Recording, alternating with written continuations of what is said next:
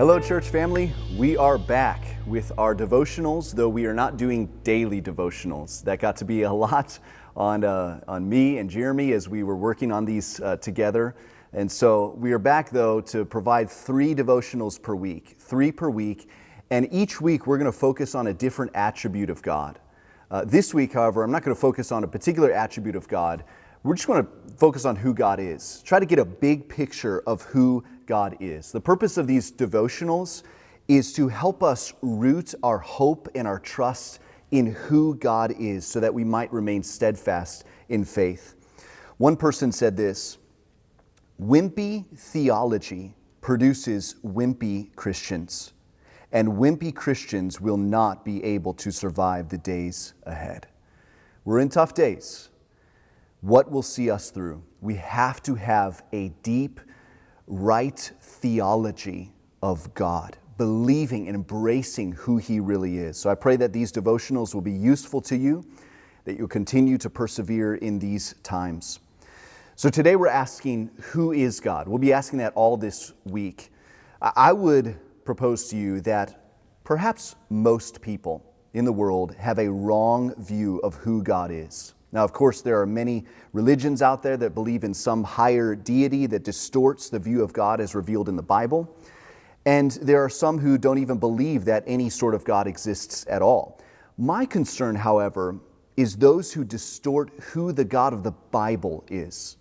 Many people who claim to believe in the God of the Bible, when pressed, it becomes apparent that their view of God in the Bible is very different from the perspective of the Bible.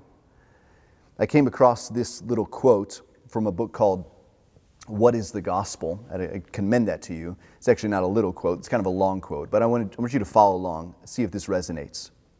He says this: let me introduce you to God. And the God there is, the G is in a lowercase. Let me introduce you to God. You might want to lower your voice a little before going in. He's asleep right now. He's old, and he doesn't much understand or like this newfangled modern world. His golden days were a long time ago, before most of us were even born. That was back when people cared about what he thought about things and considered him pretty important in their lives. Of course, all that's changed now, and God, poor fella, just never adjusted very well. Life's moved on and passed him by. Now he spends most of his time hanging out in the garden out back. I go there sometimes to see him, and there we tarry and walking and talking softly and tenderly among the roses.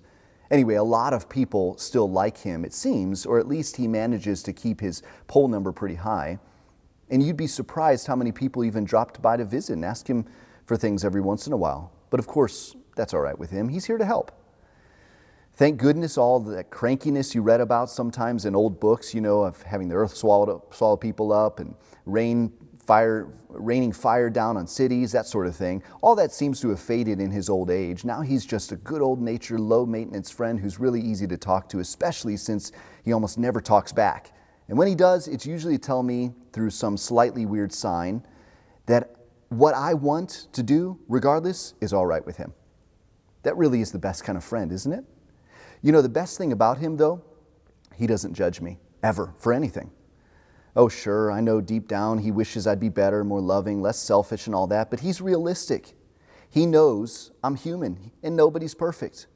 And I'm totally sure he's fine with that. Besides, forgiving people is his job. It's what he does. After all, he's love, right? And I like to think of love as never judging and only forgiving. That's the God I know, and I would not have him any other way. End quote. It's sort of a humorous, but frankly, fairly accurate picture of how many people view God. I hope in our study of the God of Scripture, you come to see him not as some grandpa in the sky, but as the ruler, the creator of the universe who is self-sufficient, yet full of intense love towards people who don't deserve it. Today I want to mention one specific focus of God. I want to focus our attention on the fact that God is utterly unique. There is none like our God. He is in a class all by himself. Let me back that up with a few scripture passages. Exodus 15, verse 11. Who is like you, O Lord, among the gods? Who is like you, majestic in holiness, awesome in glorious deeds, doing wonders. Now that verse was declared by Moses after God had just showed off his power in delivering his people from Egypt. Who is like you? How about Jeremiah 10, 6 and 7? There is none like you, O Lord. You are great, and your name is great in might. Who would not fear you, O King of the nations? For this is your due. For among all the wise ones of the earth and all their kingdoms, there is none like you. Now in Jeremiah chapter 10, that was in contrast to the idols that the kings had worshipped. There's none like the one true God. Let me give one more. 1 Kings 8, verses 22 to 23. Then Solomon stood before the altar of the Lord in the presence of all the assembly of Israel and spread out his hands toward heaven and said, O Lord, God of Israel, there is no God like you in heaven above or on earth beneath, keeping covenant and showing steadfast love to your servants who walk before you with all their heart.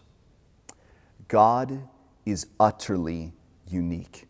Now, why is that so important to realize? Think about it.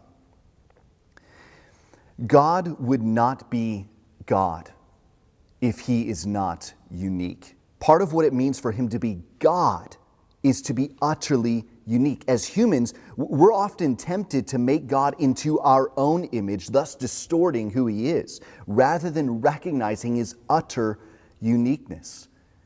I have found it that many times people dismiss certain things about God because they can't understand them, or the reason why they can't understand them is because they're trying to put him into human categories. Like, how is it the case that God never had a beginning? We're going to talk about that in weeks to come. God never had a beginning.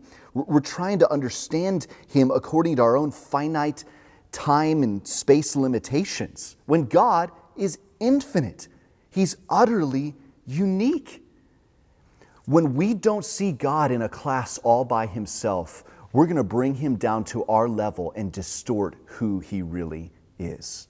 There's no one like our God.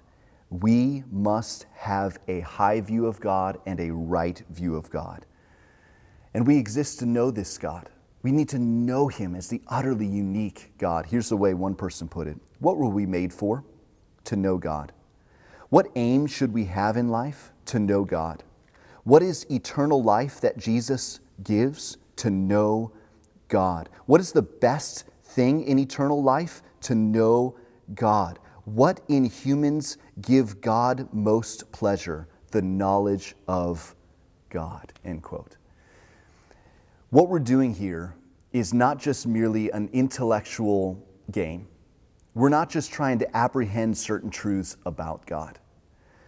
We are needing to embrace, love, enjoy, rely upon, truly know God. Not just know about him. We need to know him intimately and personally. As Hosea 6:3 says, let us know, let us press on to know the Lord. So I pray that we would know him in his utter uniqueness. There is no one like our God. Let me pray that would be the case for us during these times. Let's pray. Our Father, we pray that we would know you as you really are, the one-of-a-kind God. You are unique. You're in a class all by yourself. There is no God like you. There is no God but you. You are God, and there is no one else. Help us to know you in that way and worship you in that way, and may that sustain our faith. We pray these things in Jesus' name. Amen.